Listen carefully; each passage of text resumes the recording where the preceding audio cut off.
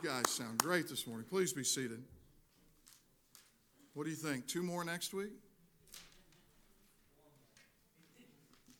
All right, we can talk about it later. If you have your Bibles this morning, let's turn to the book of Ephesians. Chapter 6, we're almost to make it all the way through the book of Ephesians. We're situated here in verses 10 through 20, which is the whole armor of God. And we just kind of opened that last week with the understanding that it is a spiritual battle that we fight, and it is spiritual armor that we need. That the schemes of the devil are just that, the schemes of the devil. This morning I think we'll understand that a little more specifically as we work through what sin actually is, but we're also going to look at something great, I think, this morning, and that's the personification of the 7 series or pieces of armor that God gives us to use, and we're going to personify them as a Christian, as a man or a woman who actually goes out into the world and uses those pieces for God's glory. So let's read this passage, have a little prayer, and we'll get to lunch about 2 o'clock this afternoon.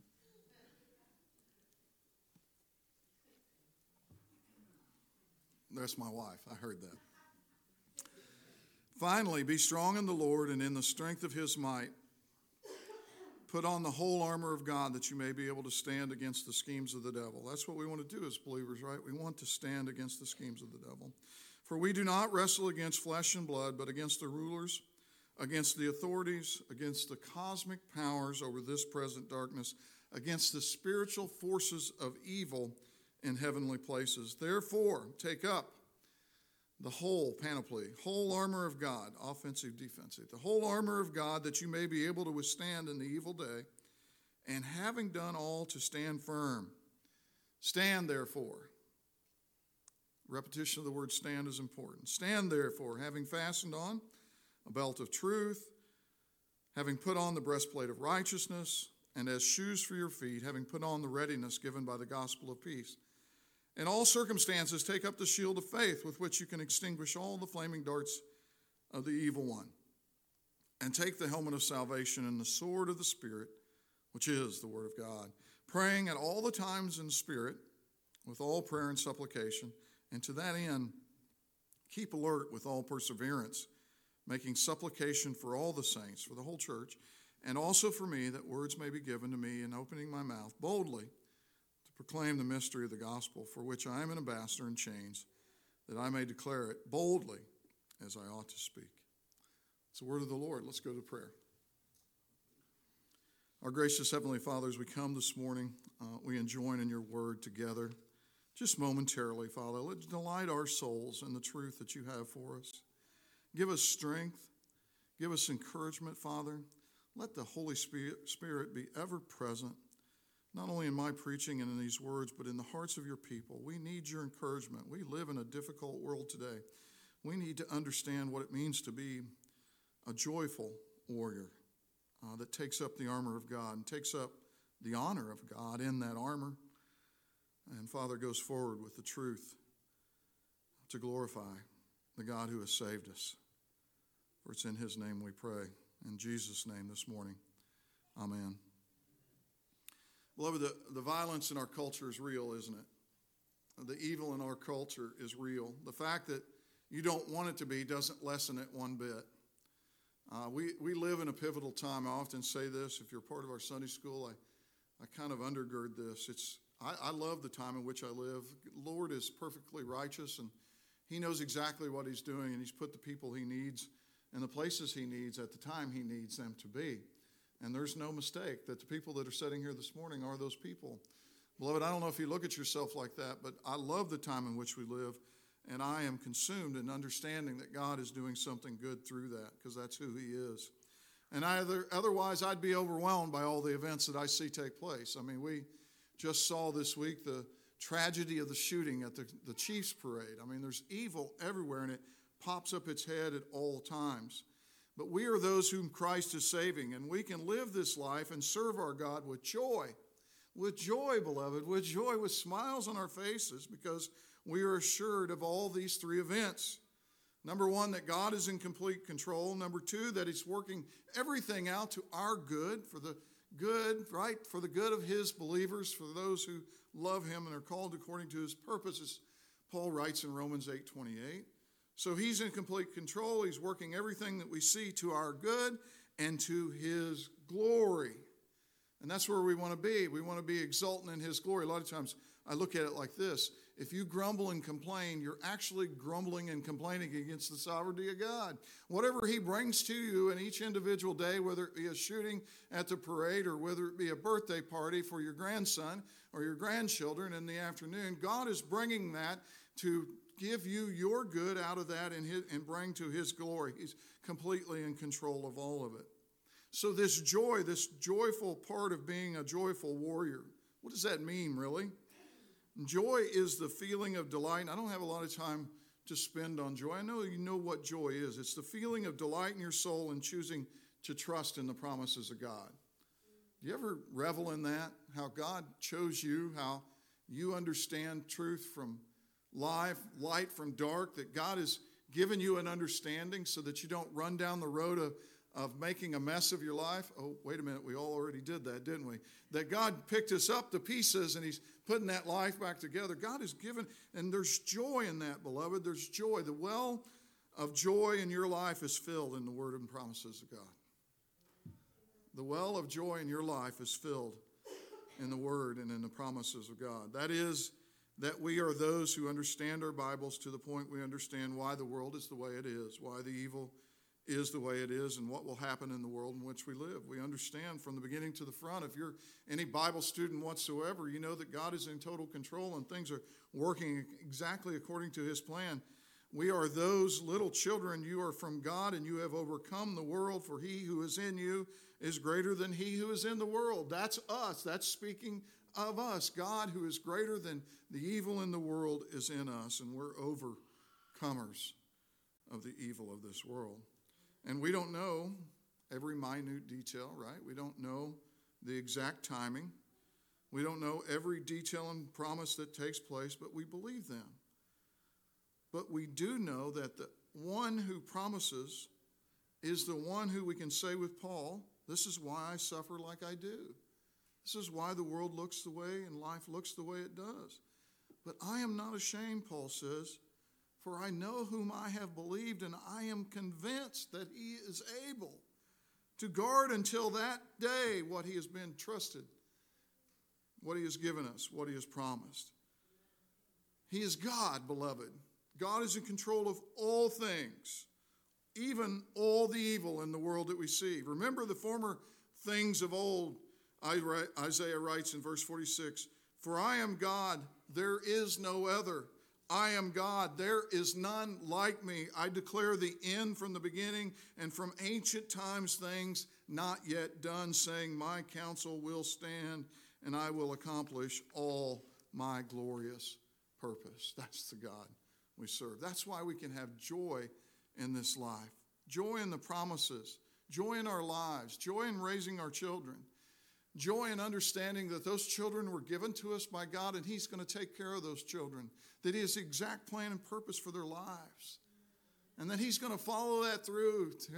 He is faithful to generation after generation that loves him. Our lives are not passive. Our life is what God is doing in this place. Church, we're not passive. We're not an accident. We're not just here by mistake just to take up air and be carbon atoms for a little while. God is working through us. God is presently working through his church to carry out all things that he's going to do on this place, in this place. As Christians, we are the church. We are the instruments by which God is working in our midst, and he has given us this armor that Paul talks about, this armor, these war materials, these special precious promises bought with the blood of Jesus Christ that we are to use in this place so that we can be victorious and that we can live in victory and have a joyful life in this place, that we won't be caught away by Satan's lies after we have gotten forgiveness in Jesus Christ, that we understand through his truth that we can live lives that glorify God. Those things bring a calm and a peace to our lives. Think about the world without the church. I often ask you to go through this exercise, but think about the world without the church. What would it look like? I have a great illustration, by the way. It looked like our government trying to fix COVID. They closed the churches, but the churches are what we need. Beloved, we need the spiritual hope of what God is doing in our lives. We need the promises of the Almighty God who spoke everything that exists into existence. We need His promises in our lives. We need His grace in our lives. So we need what He is giving us to live those lives in joy. So Scripture gives us the understanding of this armor of God. And I want you to check out this graphic this morning because it's these 7 things that are through this passage. And you guys know I never do this. I don't ever distract from the Word of God. But this is the Word of God on the screen up there. And I want to do something this morning. I want to look at this in a way that helps us understand that this is for us, beloved. This is for us and our consumption so that we can live joyful lives here this morning. I want to personify them into a man. You see that belt of truth? That's somebody who knows what's right. Do you see the breastplate of righteousness? That's somebody who lives what is right. He knows what's right. He does what's right. And because he has the readiness of the gospel, he teaches what is right. And that's an instrument of his life, isn't it? If he knows what's right and does what's right, his life will teach what's right. He's ready with the gospel. He's ready with the truth about what this world is and the truth about evil and the truth of the lies that are all around us in this world. And he goes out in this truth with the shield of faith because it gives him boldness. He has faith in all of God's promises, and he can preach that gospel and live that life. It doesn't matter what Satan fires at him. He is ready because he has the shield of faith and the promises of God. Do you see this in the personification of the believer, of the man? He goes out and he lives in faith. And by the way, he has the helmet of salvation, beloved. He knows. Just like I want you to know. I think this one's so important. I hope we have time to go through each one of these. I think if we spent 20 minutes on each one, that might be enough this morning. No. Won't do that. He has the helmet of salvation. He can live like this because he knows death is victory. That's what the helmet of salvation is. Not only should we be bold because we know God's promises, and it's not our life we're going to present, but God's life, God's promises, God's hope, Jesus' victory, right, in and over death. But we have the helmet of salvation so that we can go into a world, an evil world where there's a spiritual battle taking place. And we can do so knowing that God is sovereign over all those events, and even if it meant, like Paul, his death, that meant death was swallowed up in victory. Oh, death, where is thy sting? Right? Oh, grave, where is thy victory? That's what Paul would say. And then we have the sword of the Spirit. That is the word of God. It defeats all the enemy's lies. If we speak it boldly, all we need to do is read it and believe it and live it and to speak it boldly in behalf of God. And his promise is what? If his word goes out from our mouths, it will accomplish all that he has set forth for it to bring to pass. Do you see how important we are, church? You see how important it is that we be wrapped in the whole panoply, the whole armor of God? And then he prays in the Spirit, knowing that the God of heaven hears his prayers and he leaves the results of his life lived in this manner. And the personification of these spiritual armor of God, he leaves it in the hands of God. To live like this will become a joy to you. I promise that. To live like this will become freedom to you. To live only fearing what God thinks about you and not what man thinks about you will be a joyful life. The burdens and the pressures of this world will begin to melt away, and we can live knowing that God holds the key, that when we suit ourselves in this armor, beloved, we have great encouragement to live and to preach with boldness what God has called us to do. We can do that.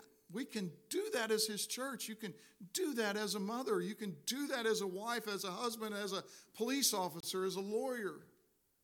Whatever God has called you to do in this place, you can do that and defeat evil all around you while you're doing it. Because listen to me, the Bible leaves no room for there not to be true evil in this world. There is evil. And we need to understand that a little bit. So let's turn this morning. Let's look at this evil kingdom, because that's what the New Testament reveals to us, that is actually and indeed a kingdom of evil among us. And that's why we need to be wise as serpents, but harmless as doves. Wise as serpents and harmless as doves, what Jesus says. We need to understand the existence of this kingdom. We need to understand somewhat of how it operates, so that when we are shielding and take on the full armor of God, we can bring glory to God and joy to our own lives, which is, listen, joy is nothing more than human flourishing in this place. And flourishing doesn't always have to look like what we think it does. Flourishing can mean so many things in God's economy. Even Paul would tell you that he flourished through all the trials and the tests that he withstood as a missionary. So let's turn to Matthew chapter 12 this morning, and let's see what Jesus has to say about a few of these things as we look at this. Matthew chapter 12. We're going to begin at verse 22. And this is the parable of blasphemy against the Holy Spirit.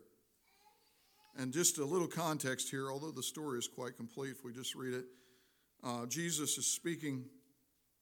There was a demon-oppressed man who was blind and mute, and was brought to him, there at verse 22, read it. And he healed him so that the man spoke and saw. Jesus overcame a demon. This is perhaps our greatest example, and what I will put forth at the end of my sermon as the greatest example of a spiritual warrior, and one who used himself all of the full armor of God, the belt of truth, the breastplate of righteousness, gospel readiness. Who is that other than Jesus Christ, our Lord and Savior? Who knew more truth and acted out more in truth, and who was more righteous, and who preached the gospel, and who understood to live in faith more than our Lord and Savior Jesus Christ? He relied on the Word of God. He relied on prayer and the Spirit, didn't he? He understood what all of these things were for, and he modeled them in a way. But we must understand that evil exists. Jesus understood that, and he teaches that all through the Gospels. He's continually healing and driving out demons and demon oppression. Then the demon-oppressed man who was blind and mute was brought to him, and he healed him so that the man spoke and saw. And the people were amazed at this and said, "Can this be the son of David?" But when the Pharisees heard it, they said, It is only by Beelzebul, that the prince of demons, that this man cast out demons. Verse 25, knowing their thoughts, Jesus said to them, this is classic Jesus. He's going to use their own thoughts to teach them a great truth, and in doing so, we get to understand that Satan's kingdom is the kingdom of evil on this earth. Listen to Jesus' own words, verse 25. Knowing their thoughts, he said to them, Every kingdom divided against itself is laid waste, and no city or house divided against itself will ever stand. Verse 26, and if Satan cast out Satan, he is divided against himself. How then will his kingdom stand? You see that there? Jesus establishes that Satan has a kingdom of evil here on this earth. And if I cast out demons, verse 27, by Beelzebul, by whom do your sons cast them out? Therefore, they will be your judges. But, verse 28, if it is by the Spirit of God that I cast out demons, then the kingdom of God has come upon you. What we see here is just marvelous. Verse 26 says that Satan has a kingdom. It's here on this earth. It's the kingdom of evil. But just in the opposite, verse 28, we see that those who wear this armor and do this work, it says, then the kingdom of God has come upon you. So listen, beloved, here's a truth that you need to grab a hold of as we just breathe through this passage this morning, is that when you take up the whole armor of God and you begin to use it, you use the truth, you live the truth, you preach the truth, you're not fearful to go out in the world and speak the truth, right? You use the sword of the Lord, the sword of the Spirit, the word of God, to go out and defeat the lies of the enemy. You are bringing to bear on evil in your world and in the world around you that you exist, the kingdom of God. Where else do you want to be as a Christian? Is there anything else that you want to be doing? other than glorifying your Lord through putting on all the spiritual armor that he has given you. And then standing in the day, it says to stand. Stand, therefore, girded with all the armament that the Lord has given you to be girded with. And look what happens, verse 29. You become the strong man. Christ is our strong man, and he's given to us through his death, burial, and resurrection, and our redemption, the ability to be strong men, to live a life that he's called us to live. Or, verse 29, how can someone enter a strong man's house and plunder his goods unless he first binds the strong man? Then indeed he may plunder his house. The strong man is bound by the death of our Lord and Savior Jesus Christ. Sin has been erased for those who have faith in the Lord Jesus Christ. And we can go into the strong man's house and overcome sin in our lives first and in this world. The evil kingdom exists, and I don't know, the kind of the spirit of the air, the spirit of the age wants us to smooth over. It doesn't like black and white. It wants a big gray area in the middle where we say, is that really evil? Is it, we'll just if they choose to practice that, we'll let them practice. We won't practice that, we will let them practice that. The spirit of the age wants to see a big gray area, and that's how liberalism works. That's how the enemy works. That's how the lie works. You understand that anything that's been created that's good here in this place, just look at the history of the United States. When the Pilgrims came over, they began to grow and to populate the earth, and Christianity began to spread, and they built great schools. They built Yale and Harvard. All of the Ivy League schools were instituted so that we could raise up pastors and so that we could study theology and study science so that we could know who God is. All of our early scientists understood that they were just looking at creation to figure out more of what God has done. But this is how the lies of Satan works. You see, liberalism and the lies never create anything good. Christianity comes in, creates it. You ever been to a hospital called St. Luke's, St. Mary's, right? Satan comes in and attaches to those good things, and he's very subtle, right? Doesn't it say that somewhere in the Bible? He's the most subtle beast of the field. And he'll bring in just a little minute bit of error. And that little minute of error, if we just kind of overlook it, it's not that important. I don't want to cause a fuss. Listen, I can't cause a fuss. I'll look like the one who's unequitable here. But that error grows. Pretty soon the whole institution's taking over from the inside out. That's how Satan does. And I'm going to back this up with words from Scripture. God created everything as what, beloved? Good. Very good. Satan come into the earth and destroyed. Brought sin in. Lies and murder. Right? And in Christ, the world's being recreated. And through the power of the Holy Spirit, we're being recreated back into what God originally created. So this liberalism, this allowing just a little bit of error to come in because you don't want to go against it. You don't feel like it's your place. That's exactly what Adam would have said when he was challenged. Eve was there and I didn't speak. I didn't say anything. It's man's greatest sin. Men's greatest sin is to keep their mouth shut. All it takes for evil to thrive, Burke says, is that good men do nothing and evil is allowed to thrive. So the enemy is real. There is an evil kingdom. And the enemy is real. Scripture portrays a kingdom of evil, and the head of that kingdom is Satan. The head of that kingdom is Satan, the devil, the enemy. Jesus explains in the parable of the weeds in Matthew 13, he says, the one who sows the good seed is the Son of Man, right? The good seed, you're going to see this as we go through. The field is the world, and the good seed are the sons of the kingdom. The weeds are the sons of the evil one, and the enemy who sowed them is the devil. The corruption comes from whenever the bad seeds are allowed to corrupt the good seeds. The harvest is at the end, and the reapers, the angels. He's the accuser of the brethren. He's the devil. He's the enemy. He's the king of this kingdom, and he's the accuser of their brethren. Revelation 12:10 says, I heard a loud voice in heaven saying, the salvation and the power and the kingdom of God and the authority of his Christ have come. For the accuser of our brothers has been thrown down, who accuses them day and night. He is the one that has been thrown down. He is the evil one, The evil one comes and snatches away what has been sown in the heart of those in that parable of the sowers. He is the prince of demons. Matthew 9 says he cast out demons by the prince of demons. He is the ruler of the world. John says in chapter 12, verse 31, now the judgment of this world has come. Now will the ruler of this world be cast out. He is the God of this world. He has blinded the minds of unbelievers to keep them from seeing the light of the gospel of the glory of Christ, who is the image of God. He is the great dragon, that ancient serpent who was thrown down, who is called the devil and Satan, the deceiver of the whole world.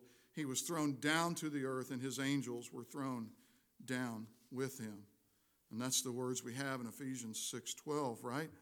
Is that those demon horde, the angels, the principalities and powers, that's what we struggle against, not against flesh and blood, but what powers flesh and blood in the evil. So what evil is a kingdom. It's just as important, beloved, though, that as Christians we have such a full understanding of the doctrine of evil. So we need to know what evil is not. And it's hard to conceive completely of evil because we've been partakers of it. And as sinners, complicit in it, but we understand it rightly to save ourselves from it and to carry out our duties as joyful warriors. We need to understand what evil is. And we need to spend more time than we are here this morning, but I pray that this would suffice in your souls. Evil is not souls of dead unbelievers and ancestors called up to wreak havoc. It's just not. This is why Ouija boards, those people that look in those little crystal balls that are all over the down at the ocean on the boardwalk, they're here too. This is why Ouija boards, tribal and ancestral religions, this is why people that say they can see the future, well, they're called properly by Scripture necromancers. They call up the dead on behalf of the living. I would add yoga to this. When you practice these things, you're opening yourself up to what evil truly is, and that's demon possession. So evil is not dead unbelievers called up to wreak havoc on the earth, but it is a way for demons to possess unbelievers on the earth. Because we have to remember that demons are not all present and all knowing. They have to have a vessel with which to possess to carry out their evil. They have to have a life here to carry out the evil. They need help, and you let them in. Yoga is an Eastern religion, and many of the poses are worship positions to gods, and the energy they speak of, the serpent that crawls up your back, is just that, beloved. Don't be fooled by anything less. He is a serpent. He is that serpent, the serpent that we've spoken about to some length to this point. He is Satan. He is a part of that kingdom.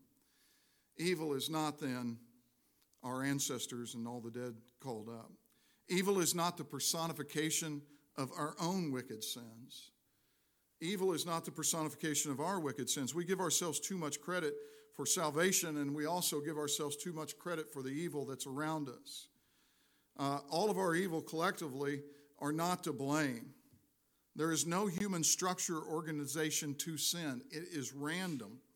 That's because it's Satan and his demon horde. They're the organization. They are the driving force behind it. They are the ones that are carrying this out with some scheme. He is the head of that kingdom, and they are his angels that were thrown down with him to carry out his wishes and desires. This is why verse 12 says we don't wrestle against flesh and blood, but against the authorities, against the cosmic powers over this present darkness, against the spiritual forces of evil in heavenly places. So evil is not the personification of our wicked sins. Evil is also not a passing phase in the evolutionary process. And this is probably the most important thing for us to know in the culture in which we live. This is, beloved, this is called a different word. This is Marxist theory. That we just need to make laws that will control evil. And we will sort of begin to kind of grow out of it, that the humans will finally see that all will be well when we just learn how to be good, right? We just need to learn how to be good. That's what my mom would say. You just need to be good, Timmy. But you know what? I couldn't be good because I was a sinner. And sin is a basis of all evil. And there's one who causes this sin to come into the world that was created good. It's laughable because sin is the nature of man. And as I often say, it's either Christ or chaos, beloved. It's either black or white here. There's no gray area. It's either Christ and his love and his peace, or it's Satan and his chaos and his kingdom. I remind you that man is not capable of removing his own sin nor controlling that sin in others to the extent it is tamed and overcome, or it will ever be overcome. Only Christ, only the gospel, only the rebirth, only the new creation overcomes the sin by the regeneration of the heart. Oh, you say that Jesus says you must be born again. You must be born again. This is what causes true repentance and true trust in Christ, and a nature that is so changed that we never want to sin ever again, and we begin to repent of any sin that we have. Only Christ can accomplish this, only in a new creation. So evil is not just a passing evolutionary process. So what is evil? Evil is its ruler. Evil is its ruler. The doctrine of Satan is far from immaterial, and we must be well understood for us to be successful in our quest to be overcomers who are full of joy in this world. Because when you know the truth about your enemy, you may feel like you're less adaptive or less armed, but if you know the truth about your enemy, you can stay one step ahead of your enemy. If you know the truth about who your enemy truly is and that he's defeated in everything that Christ has done, you can defeat that enemy yourself in your life. Bavinck writes this. He says, Satan remains Satan and will never be restored. Brother Blake asked me a question last week, and I love questions, right? I thrive on biblical questions because I want to understand them. And oftentimes we get a first blush and we say, yeah, that's right. That's why it works like that. But as we focus and as we meditate on those things, we tend to understand them better. And Brother Blake's question was, when we get to heaven, when we all get to heaven, will there be sin? Can we fall again? He didn't quite say it like that, but I think that's what he meant. In other words, he was pointing back to when heaven and the earth was first created and they were in the garden. There was the ability to sin, right? Satan was there and he had sinned and he tempted Adam and Adam fell. Will that happen in the new heavens and the earth? New earth? Well, absolutely not, because we are in Christ. But since we are in Christ, there's a beautiful corollary there, is that Satan could never be in Christ. You understand that? That's how defeated this dude is. He can't be saved. He can't repent of his sins because he is sin. He is lie. He is murder. He will never be restored, Bavinck writes. That is, the devil was a sinner from the beginning. He fell of his own accord. He was not tempted, nor did anyone was there to tempt him. He was there with God. He saw all of the glory of God and all of the splendor and all of the majesty. And he said in his own heart, that's what I want. And he fell. All in one foul, swift motion, he fell into sin. There was no outside corruption that interfered with him, no interference by anyone, but only in himself he sinned without being tempted. Adam sinned by Satan's temptation. That doesn't make him any less a sinner, but you see why it's important to understand that nothing tempted Satan, because he was sin. So just as God is love, Satan is sin. Just as God is mercy, Satan is lies. Just as God is truth, Satan is lies. Just as God is light, Satan is dark. Just as God is life, Satan is death. He's a progenitor of these things. Jesus said that in John chapter 8, verse 44. He said to the Pharisees, you're of your father, the devil. Oh, my goodness, what harsh words. We can't think of even pronouncing them words today. But you're your father, the devil, and your will is to do your father's desires. Here is the truth. He was a murderer from the beginning. He is murder. He is death. Just as God is holy and righteous, Satan is unholy and unrighteous. He was a murderer from the beginning and does not stand in the truth because there is no truth in him. When he lies, beloved, it's natural. He speaks out of his own character, Scripture says, his own heart, and his own ontological being. That's who he is. That's all he can be, for he is a liar and the father of lies. For us to see it any differently robs us of the joy of speaking God's truth. Sin is generated from Satan. He is the father of it. This kingdom is opposite Christ's kingdom. That's why we say it's either Christ or chaos, because Christ's kingdom is light, Satan's is dark. Christ's kingdom is truth and righteousness. Satan is lies and deceit. Christ's kingdom is life, and Satan's is death. But the strong man, beloved,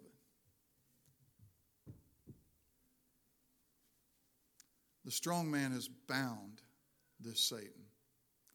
Not only that has he bound Satan, but he's given you what you need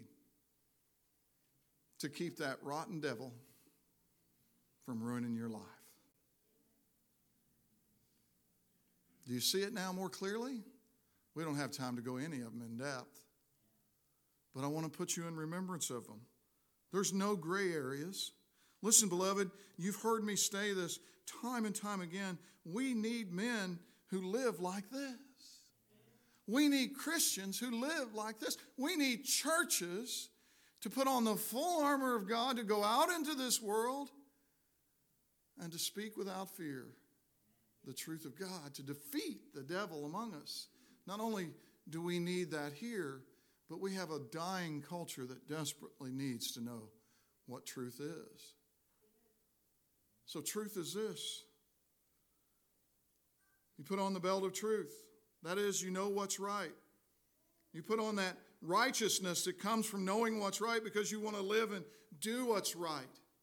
And you want to teach what's right, so you have a gospel readiness that at any time that someone may hear the truth, you're ready to tell them why the truth is what it is, and that they too can be saved, that God will save them, that he will give them that same truth and let them live that righteous life so that they can have victory over all of the things that bind them, because they're bound in their sins. Beloved, we were bound in our sins without hope until Jesus Christ died. And then on that tree of Calvary, Christ was placed, and on him all of Satan's lies and sins that we've ever committed.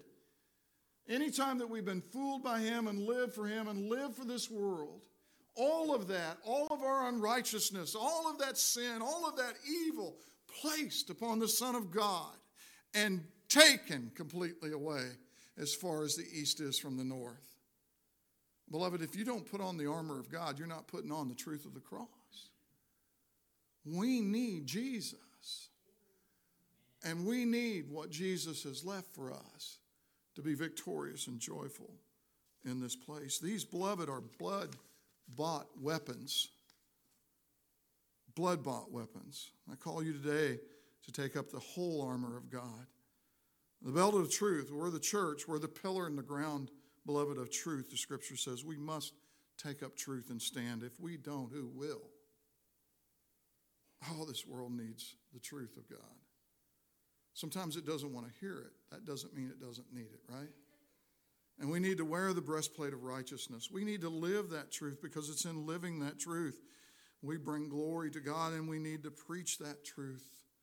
That gospel readiness that says that I'm ready. If you'll listen, if you want to hear truth, man, I've got the greatest news for you in the world. The kingdom of darkness is defeated and Jesus reigns victorious. Right? That's gospel. That's what it means. That's the good news. And that you can live this life. You take up a shield of faith, beloved. You can walk out anywhere in this world. You can go anywhere in this world if you believe God's promises. You can go anywhere. I stood in some of those places. Missionaries do. Believers do. Don't let the master of lies lie to you. And then knowing, listen, do you see it there? The helmet of salvation. Be willing to die for that truth, because death is victory. Take up the sword of the Spirit. Take your Bible with you and defend that truth. Preach it because it always accomplishes what God set it out to do. And then pray, beloved. Pray like you've never prayed before. Pray for God's kingdom come, His will to be done on earth as it is in heaven. Give us this day our daily bread, right? Forgive us our trespasses as we forgive those who trespass against us. Pray. Pray in the Spirit. Pray for God's grace to come down. Pray for God's truth to reign. Pray for this world to be covered with the knowledge of God like the waters cover the sea. Pray, beloved. Pray. Pray for God to use you. Pray for God to show you how to put on this armor. Pray for God to save your neighbor. Pray for God to save your children. Pray for God to save this city. Pray for God to go out and work amongst us. Pray for God to come down and show us His glory. Pray for that. That's God's own heart. We can because Jesus did. He died so that we can live. We don't have to cower under the pews. Don't do it. Jesus is alive, and He saves. Gracious Heavenly Father, as we come to a close today, I marvel at your truth. Father, may we be a people that not only hear this truth this morning, but may we be a people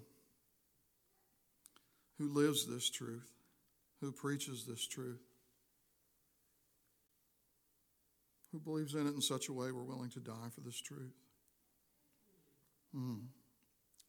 Give us this day, Lord, our daily bread. Bless us, O Lord, in these gifts which you've given us. Forgive us, Father, where we fail, for we do. Bless us in Jesus' name.